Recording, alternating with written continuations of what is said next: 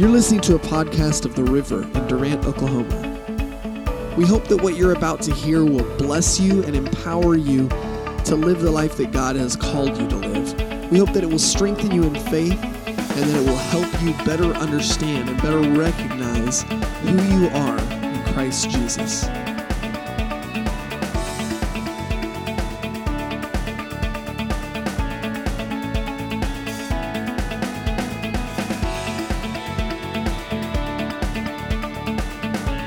Romans chapter 3, verse 25. 3:25, Romans. While you're turning there, I'll tell you, yesterday I sat on the platform between two giants. You ever hear of Prestonwood Baptist Church in North Dallas? Jack Graham, the pastor there, sat right beside me here. Y'all ever hear of Kenneth Copeland? He sat right beside me, one guy away from me right there. I was sandwiched between these two giants yesterday. We all spoke at my pastor's funeral.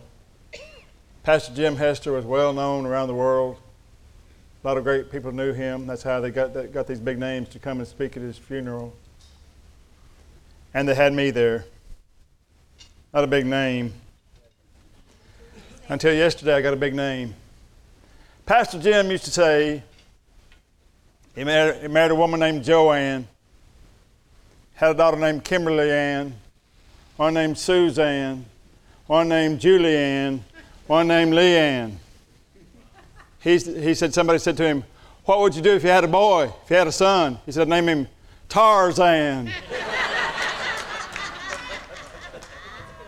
I'm one of his sons, so y'all can call me Tarzan, Dr. Tarzan today, okay? Amen. It means something to be a part of a family of faith. Amen. And I've been a part of a great family of faith all my existence, all my time walking with God. I learned that if you do better in Christ, if you plug in and stay plugged in. Yes. Plug in and stay plugged in. There were times I didn't like my pastor. He called me one time and said, "John, I want you to go to Mississippi and see this boy over there and get him in be one of your guys in your fellowship." I said, "No," to myself. I didn't say it to him.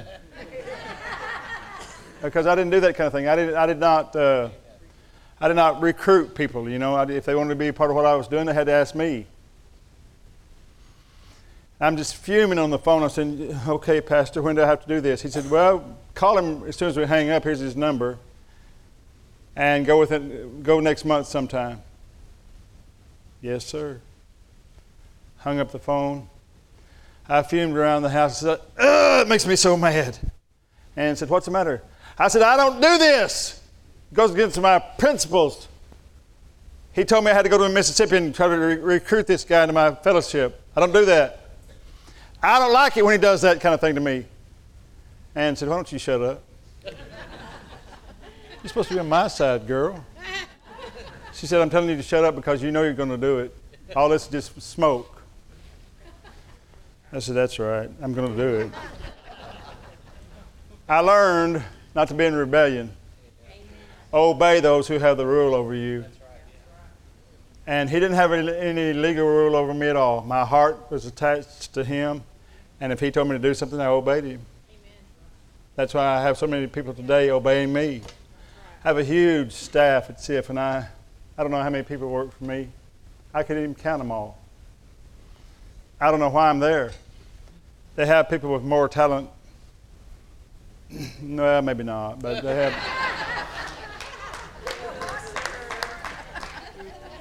I have some really smart people that work there for me. But I think it's not because I'm more talented or anything like that. It's really that I submitted myself years ago to a man like Jim Hester. And God brought life to me from that. Let me tell you something. Every action that you perform and every word you speak is a seed sown in your life for your future. Everything you do, everything you say is some kind of seed sown for your future events of your life. That was worth coming to church for. You should be throwing money, but you're not. Romans 3:25. Let's turn there. Romans 3:25. For whom God has set forth to be a propitiation, speaking of Jesus, through faith in his blood to declare his righteousness for the remission of sins that are past, through the forbearance of God. Amen. To declare, I say, at this time his righteousness, that he might be just and the justifier of him that believeth in Jesus. I want to read this to you like the Greek text really says it. That he might be just as he justifies him that believes in Jesus. As he's justifying you, he is just. He justified you not because of how you performed, not because of how you acted. Somebody ought to say, thank God for that. He justified you 2,000 years ago before you were born. You came along and said, what do I do? I'm a sinner. What do I do? You don't have to do anything but believe on the one who died for you and was buried and rose again on the third day. Put your faith in Jesus, and that wipes away all your sin. Glory to God. What a wonderful thought. And let me tell you something. You did not cause Jesus to die. I've heard so much preaching like this. People saying things like, it was your sin that put Jesus on the cross, you filthy sinner. Your sin put him there. You're the reason he had to die. Wait a minute. He didn't have to die. He chose to die. He wasn't murdered. He gave his life. Who do you think he was? Some poor little victim? This is the God of the universe walking in human flesh. He had a choice. He did what he did because he loved me. He did what he did because he loves us. God loves you today. And you'll never be more loved than that love right there. Your husband may love you, but he can't love you like God loves you. Your wife may love you, but she can't love you like... Oh, there was a slip. We had a big banquet of another big speaker at our school this week. What day was that? Ricky Rush came. Wednesday, had a big banquet there on campus. Pastor appreciation for all the pastors that support CF&I. I was sitting there, and Miss Ann stood up and said, I'm the pastor of the river in Durant, Oklahoma. I stood up and said, and I'm the pastor's wife.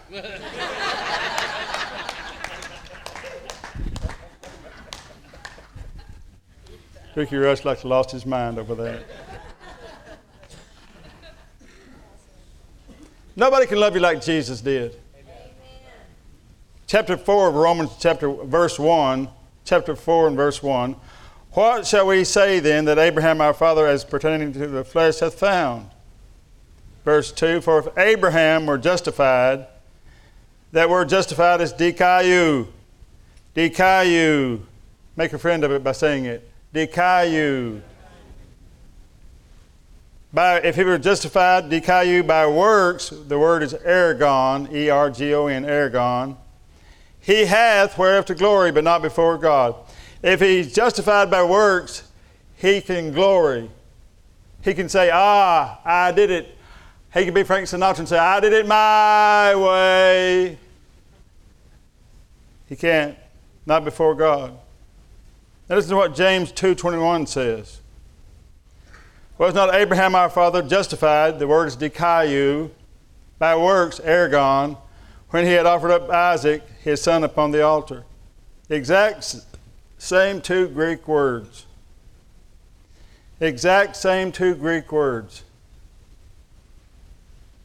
This is a direct contradiction if this message is to one group. But if those messages are to two different families, two different groups, they make more sense. Yeah. I'm going to show you today how you're made righteous by faith alone. Even though what James says, contradicts that. I'm going to show you how to prove it from the Scriptures that you're not a Jew. The message to the Jews is different from your message. Amen, amen. So if you're not a Jew, don't act like a Jew. Heard about a guy who was skiing on a wide river, and he fell off the skis, and as his boat was making a turn, he noticed over there in the high reeds a duck boat, a guy with a shotgun over there, hiding in the reeds in a boat. And the skier jokingly says, "Don't shoot." The hunter said, "Don't quack." If you don't want to be a Jew, don't act like a Jew. Don't try to be a Jew. You're not called to be a Jew, you're called to be a you. Amen. God didn't call you to be a Jew. Only in heart, in spirit, that is, inside us. Because that law that made them Jews is now written on our hearts and makes us who we are, the children of God. It's oftentimes overdone to talk about discipleship. I find that so many people say it's one thing to be saved, it's another thing to be a disciple. You can be saved, be born again, but now you got to be a disciple after that. I don't believe that's true. That's backwards from the way it was with Peter, James, and John. They were called disciples first before they were born again. They were disciples first, and then Jesus died for their sins, and they became sons of God. And as disciples, they didn't do much, but as sons, they changed the world. Are you hearing me? As disciples, they just walked around and said, "Look what Jesus is doing, look what Jesus is doing, look what Jesus is doing." And when they became sons, they showed them what Jesus is doing. Look what Jesus is doing. Through them, He began to work and operate through them because they're now part of the family of God, not just employees, not just students. Disciple means a pupil, a student. That's what a disciple is, a follower, a learner. A son is much more than that. A son can act like his father if his father's not there. People see my firstborn son, and now that I've lost all of this weight, they take a double take when they see me and him together. Y'all saw that? We look almost just alike. He's a blessed kid, I'm telling you. He's so blessed. Why? Not because he went to work for me, because he was born of me. You look like God when you emphasize your sonship, not your slaveship. You look more like God when you emphasize your sonship, not your slavery to Him. Romans 4:3 says, "For what saith the Scripture? Abraham believed God, and it was accounted to him for righteousness. Now to him that worketh," y'all have heard me talk about that so much. "Now to him that worketh is a reward not reckoned of grace, but of debt." What's he saying here? If you get paid for something, that is not grace. That's payment. If you do something that you earn money for, how many of you work for somebody else? When they give you a check, do they owe you that money, or is it a gift? They owe it to you. It's not a gift. How many of you have ever had your boss give you a gift? Did he owe you that? No. What was it? A pure gift. Trying to get you to love him more, probably. Work harder and stay there. There's a difference between a paycheck and a gift. Big difference.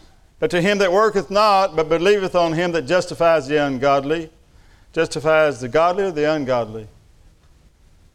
We hear in our heads that he justifies the godly, don't we? That's not what he said.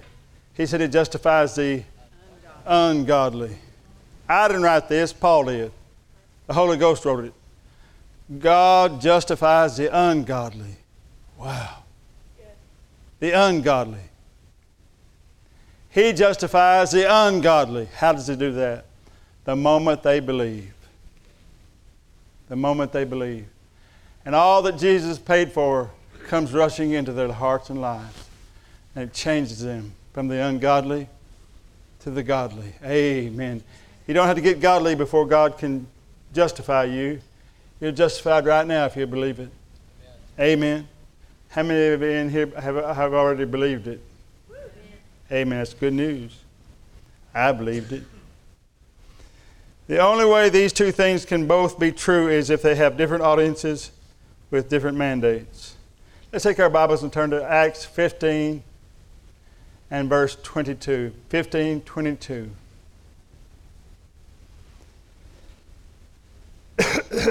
They had a big conference called the First Council of the Church in Jerusalem, the Jerusalem Council. And the question before them was, how is a man made righteous, and how does he keep that righteousness? How is a man made righteous, and how does he keep that righteousness? You see, the Gentiles were being saved by faith alone, believing on Jesus. And the Jews, some of the Pharisaical Jews, which were Christians, went to Antioch and said, you got to be circumcised. You got to keep the law now. Wait a minute, that sounds like a bait and switch to me. Bait and switch is offering one thing, but when you get there, they give you something else. Then it pleased the apostles and elders with the whole church to send chosen men of their own company to Antioch with Paul and Barnabas, namely Judas, surnamed Barsabas, and Silas, chief men among the brethren. And they wrote letters by them after this manner. The apostles and elders and brethren send greeting unto the brethren which are of the Gentiles in Antioch and Syria and Cilicia. Now, stay with me. Verse 24. For as much as we have heard that certain which went out from us have troubled you with words, subverting your souls, saying you must be circumcised and keep the law, to whom we gave no such commandment.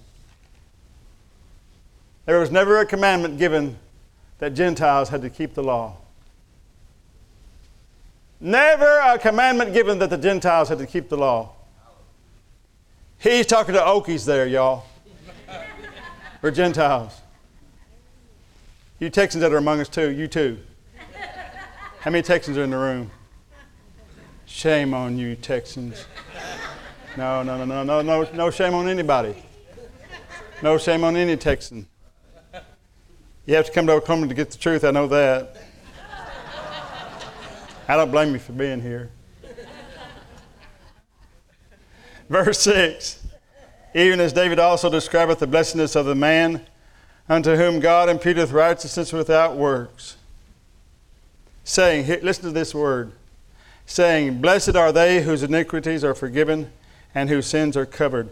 Blessed, verse 8, blessed is the man to whom the Lord will not impute sin. Wait a minute. What's that saying? Blessed is the man to whom the Lord will not impute sin. David said this. David should have been put to death for what he did. He knows what he's talking about. He was blessed because he did not get what he deserved. He got mercy and grace. And he said, blessed is the man to whom the Lord will not impute sin. It was a symbol of what was going to happen with us. God refused to kill David for what David did, a murderous act of David. Adultery, murder, he was awful for a little time. What does God call, what did the people call David, call Jesus the whole time he walked the earth here? Son of David. Son of David. Not son of Solomon. Not son of Abraham. Not son of Jacob. He was son of all those. But who they call him the son of? David. Blessed is the man to whom the Lord will not impute sin. Let me tell you something. It's not a gift of God if you've committed sin, if you've not committed any sin, and God does not impute sin to you. If you've not committed any sin, and God does not impute sin to you, that's not a gift. That's you getting your pay. You get what you do. But David says, blessed is the man to whom the Lord will not impute sin. The guy who has committed sin, and God will not impute it to him. Why? How does this happen for you and me? Because God really meant it when he said, he put all of our sins over on Jesus 2,000 years ago. That does not mean it's automatic. You must believe the message when you hear it. The moment you believe that message, it comes rushing into you. In your life, your heart gets changed forever. Glory to God. Anybody here had that experience? I've had that experience. It's awesome. Legalism keeps you from this. It keeps you thinking God's angry at you. How many of you have had the experience of feeling like God is mad at me? Let me see your hands. You know why you got that experience? Because some preacher told you that. They give you this game to play. I did this much good. Hope that outweighs that bad, that dirty joke I told.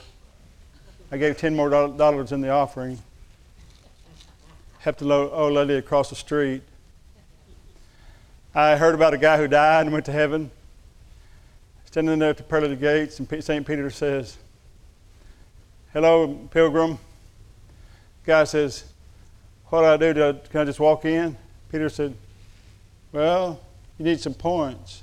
You need to earn some points. Well, how do I earn points? Well, tell me about your life. The guy says, well, let's see, what good have I done? I worked in the soup kitchen downtown for 10 years straight every Saturday. I volunteered my time to work at the soup kitchen every Saturday for 10 years. St. Pete said, okay, I'll give you 1 point for that. 1 point for that? How many points do I have to have? He said 100. Oh, man, I'm in trouble. He said, well, I pastored a church for 10 years, and I laid hands on the sick, and I led people to Christ, and I buried people, and I married people, and all that. He said, well, that's good. I'll give you another point for that. He's thinking, I'm not going to get in. I'm not going to get in. At that time, an old boy, he knew that played golf every other Sunday. Really was a CEO Christian. You know what a CEO is? Christmas and Easter only. He saw a CEO walk up there and just walk right in. He said to St. Peter, hey, wait a minute. I know that guy. How does he just get to, I know he's done better than me. How did he just get to walk in like that? Peter says, oh, he won't play this game. He won't play the game of legalism. I'm not playing that game anymore. Amen. Stop playing the game. It's just a game the devil plays with you. Amen. See if you're good enough. You're good enough because Jesus is good enough, not because you are.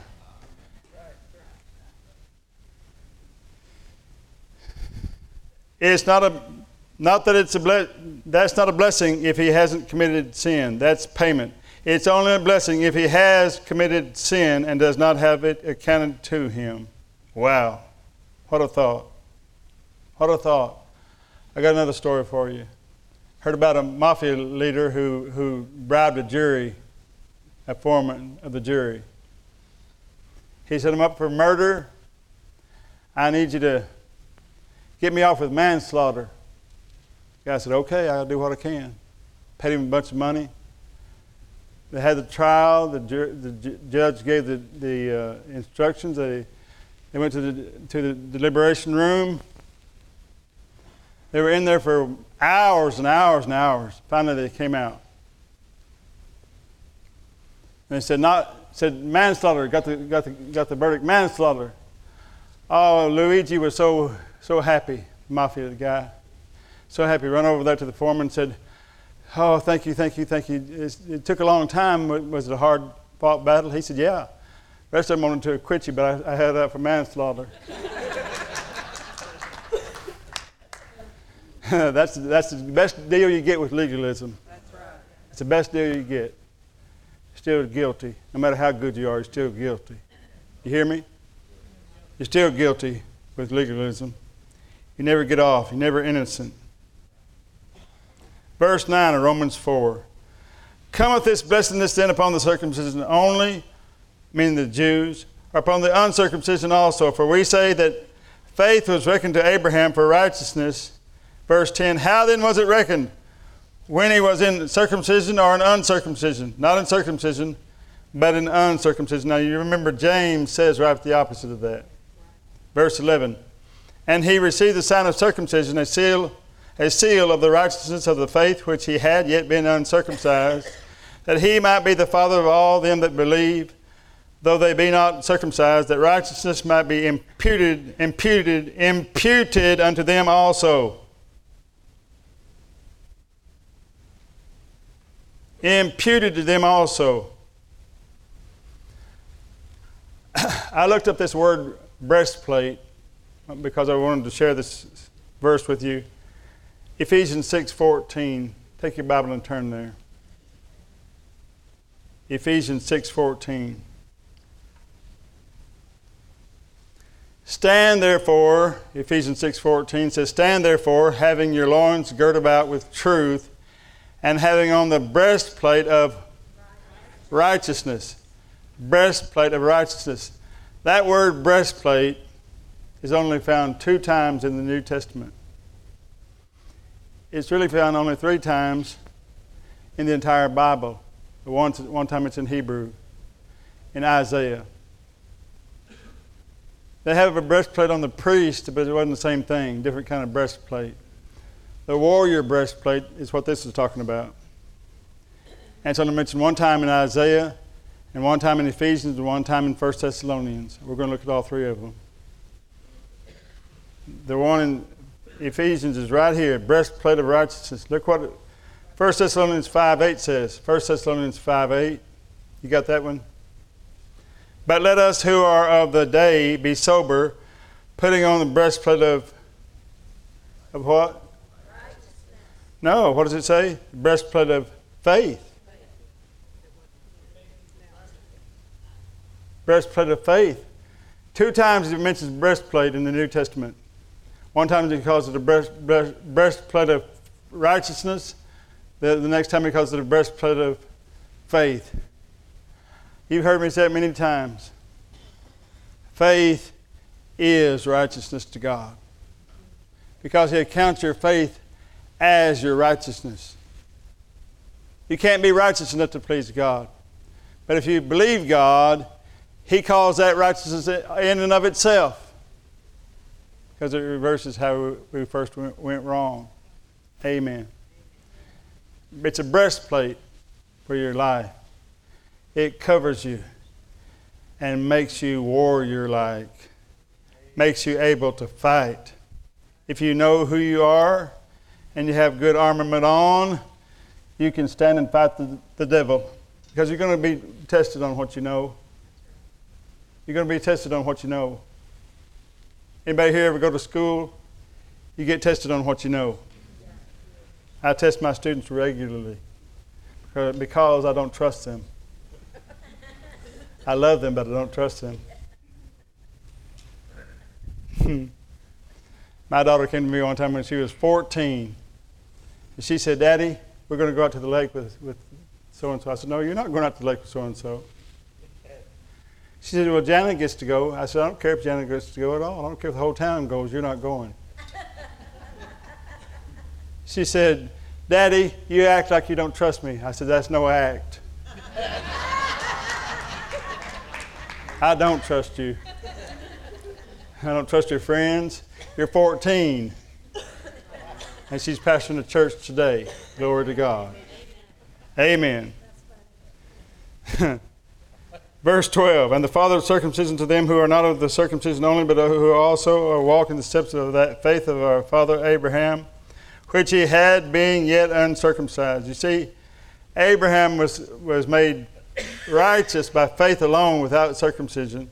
Verse 13, for the promise that he should be the heir of the world was not to Abraham or to his seed through the law, but through the righteousness of faith. This tells you something. The promises of God are to you because of your faith producing righteousness. Not because of any other thing. God does not respond to need. You need to hear me say this. God does not respond to need. If God responded to need, He would never set foot on American shore again. We have no needs here, really. He would spend all His time in the really needy countries of the world if God responded to need. He does not respond to need. He responds to one thing. Shout it out. Faith. He responds to faith. Faith is the language of God. Amen. Speak your faith. Stop talking about what you have. Start talking about what you want. Amen. If your dog is gone, you don't step out in the backyard and go, oh, my doggone dog is gone. My dog is gone. My dog is gone. My doggone dog is gone. No, you don't do that. You go, here, dog, here. Here. Woo! Start calling for what you want. Start calling the dog. I've heard Greg do it. Call those dogs. That's what you want, isn't it? You call out what you want. Don't beg God to heal you. Call for sickness to leave and healing to come. Glory to God. Here, healing. Come on. Come to me in Jesus' name. For if they which are of the law be heirs, faith is made void, and the promise made of none effect. You can make your faith not work. You can make your faith not work if you rely on your performance. Verse 15, because the law works the wrath, for where no law is, there is no transgression. Therefore it is of faith, that it might be by grace, to the end the promise might be sure to all the seed. You see, we have the idea that Adam's sin was much stronger than Jesus' righteousness. We think we're sinners saved by grace. You used to be a sinner, maybe, but when grace came, it was so much more powerful than sin. It wiped away sin. Took it all the way back to Adam. Curtis Coker tells us about when the priest stepped into the Jordan River, the water rolled all the way back to a city called Adam. Isn't that good? That our sin, that which was keeping us out of the promised land, went all the way back to Adam. Glory to God. All the way back to our father Adam, so that we can enter in by faith alone. Believe in God. Amen.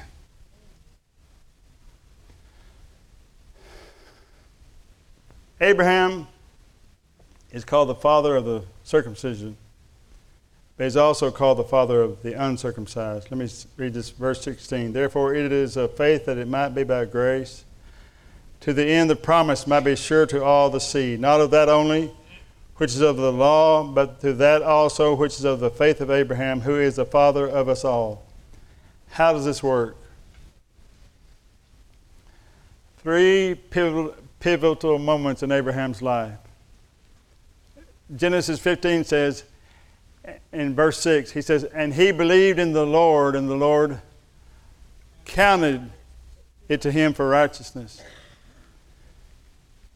He was uncircumcised then. He was like us. At that point, Abraham was a Gentile. In chapter 17, God comes to him and says, I'm going to change your name to Abraham, from Abram to Abraham. I call you father of multitudes. I need you to start calling yourself that. So that's what Abraham means, father of multitudes. And when he said it, after 24 years of God saying, you're Abraham, but his name is still Abram, 24 years of God saying it, nothing happened.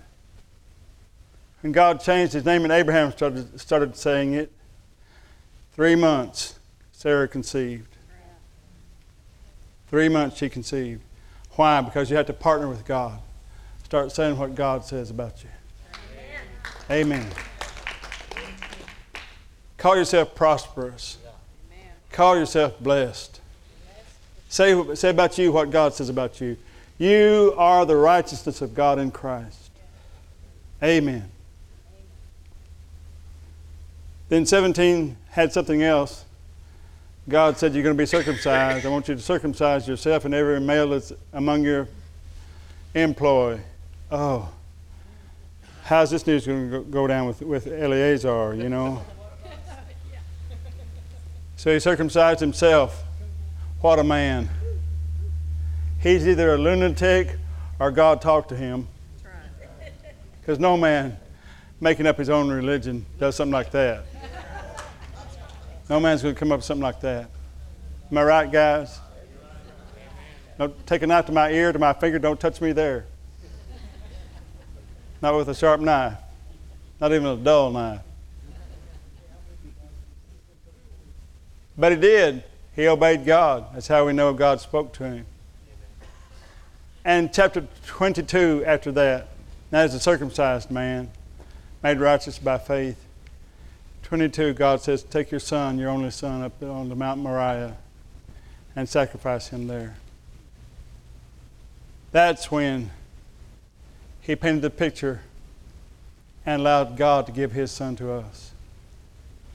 Because God could not just give his son as God, because he had delegated his authority to man here. He had to get a man first to give his son in covenant so he could give his son in covenant exchange. You see that? We exchange rings at weddings. There's always gifts of like kind exchanged in a covenant. And that day, God had Abraham give his son. And you know the story. He stopped him just before he killed the boy. He did it in his heart that was far enough to make it happen. That way God could get it in his heart to give his son for Abraham. That's how he was justified that day. Justified like you are by faith. Justified like the Jews are by works. Father of us all. You see it? Yes. It's a powerful thought when you think about it. Amen. Kind of helps you understand James a little bit better. Verse 17. I like this one. I'm going to end here. Romans 4:17. As it is written, I, God, have made thee, Abraham, a father of nations, before him whom he believed, even God, who makes the dead alive, who quickeneth the dead, and calls those things that be not as though they were. Let's stand up on our feet. Stand upon your feet. Today is a day of calling those things that be not as though they were. I want you to open your mouth today and talk about what you want. Call that dog back. Call your health back. Open your mouth and call yourself wealthy. Talk to that business deal that you have going and speak to that thing. Speak to those grades and bring them up, young people. Talk what you want instead of what you have. Speak it out of your mouth. Call those things that be not as though they were. That's how God made the worlds. That's how God made the universe. That's how you make your world too. Let's say it together. In Jesus' name, I call forth my blessings. They belong to me. Jesus died for me so I could have them. Today I have them. Today I have them. I take them back. My prosperity, my health, my family, my good grades, everything I need that has been bought and purchased by the blood of Christ. In Jesus' name, I receive it. And now I'm going to rejoice like I already have it. Amen. Glory to God. Glory to God.